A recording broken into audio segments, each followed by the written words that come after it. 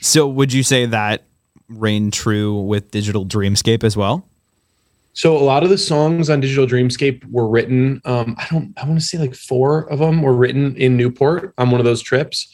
And I don't know, for me, like for my project, I want to do more. So like I discovered this, like, this way of writing, the Newport way of writing, that style, like towards the end of making Digital Dreamscape. So I think for now, I'm going to be starting my 3rd album, and I definitely want to go away somewhere with a couple of writers and like really like, I will definitely use that for the next album.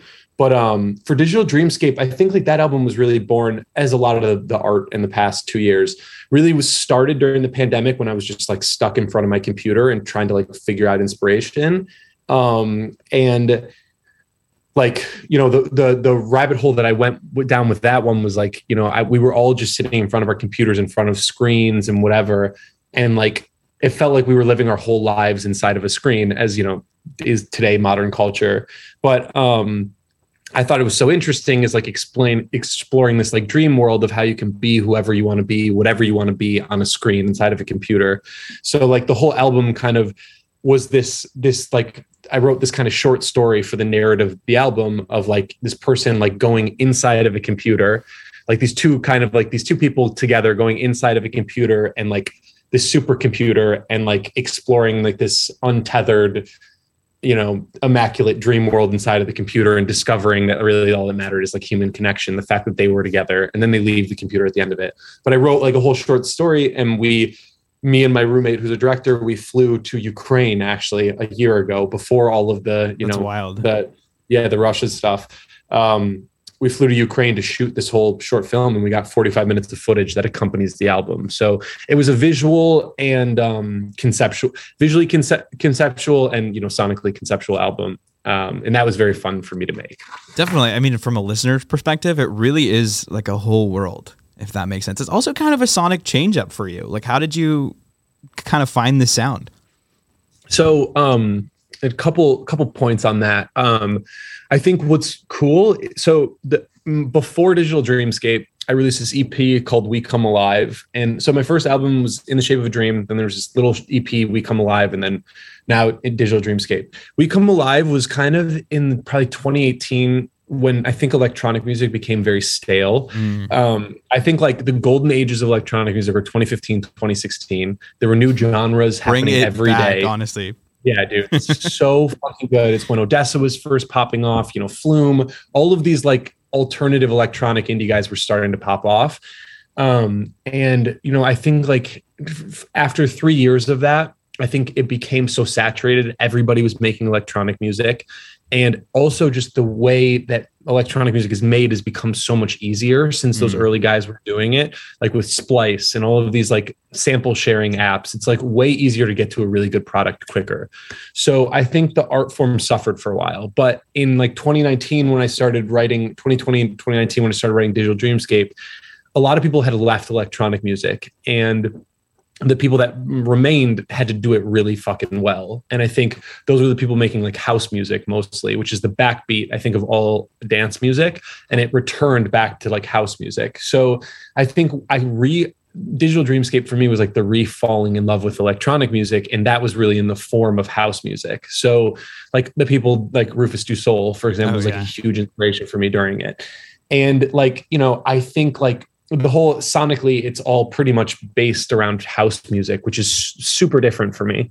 But like, I think like I really wanted to like bite in more into the electronic dance world. Like I wanted to like I wanted to just be like electronic. I think before I always not shied away, but I wanted to find a pop balance between that and electronic. But now I'm like all into electronic. So I think that's what the album was really about, sonically, you know, speaking. I love to hear that, because I mean, I've definitely been following your work for a while, and I feel like this kind of evolution for you also kind of matches what I as a consumer have evolved into as well. I definitely have thrown this on my summer playlist for sure. But like I said, it's kind of like a world. I like to listen to Digital Dreamscape like as an album, which I always love in a project. Dude, thank you. I try to, you know, I think the art form is the art form of the album is escaping a bit. You know, I think our attention spans are so short, but I like I really like building the visual world as well as the sonic world to like kind of, as I'm writing this next album, constantly on my head is like, what is the next sonic world that this is going to live in? I don't want to make more songs that sound like they could be on Digital Dreamscape, for example, and I really like doing that. In the Shape of a Dream was that same way as you can listen to that all the way start to finish and it like puts you in a world.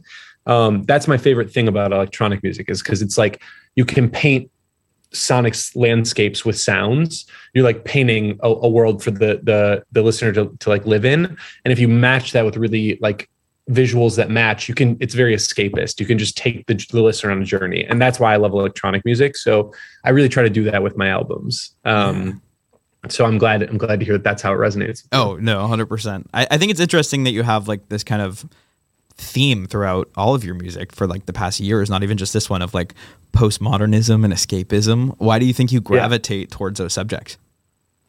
I don't know, dude. I think like, in movies and film, like movies are my favorite art form actually above music. I think like it's where all of it comes together, like all art forms come together in movies. But I've like the things that I'm drawn to, like Inception obviously is like one of my favorite movies. And my favorite piece ever is the show Maniac on Netflix, which is like not as many, it was with Jonah Hill and Emma Stone. Not as many people saw it, but it's like this fictional, they go into a computer. That's kind of what birthed this whole idea. But there's something about, I love like exploring the human brain.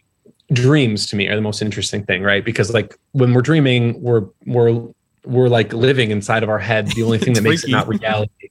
Yeah, it's crazy. And we're having all these experiences. The only thing that makes it not reality is like there's this shared, to make it reality, it needs to be this shared consensus that it actually happened, right? Yeah. But like that's the only thing that holds it back from my dreams from being real, is that you can't say that happened. And there's something that's just like so powerful about like the emotions and the raw subconscious space that's in your brain like during those things. And I love just exploring that in art. I think it like takes away the constructs of what's happening in the world that can be scary. And like, it takes away all of that noise and just like channels emotion into its like rawest form. And I think it just gives the listener a break from like whatever worries or whatever like is happening. And I like that.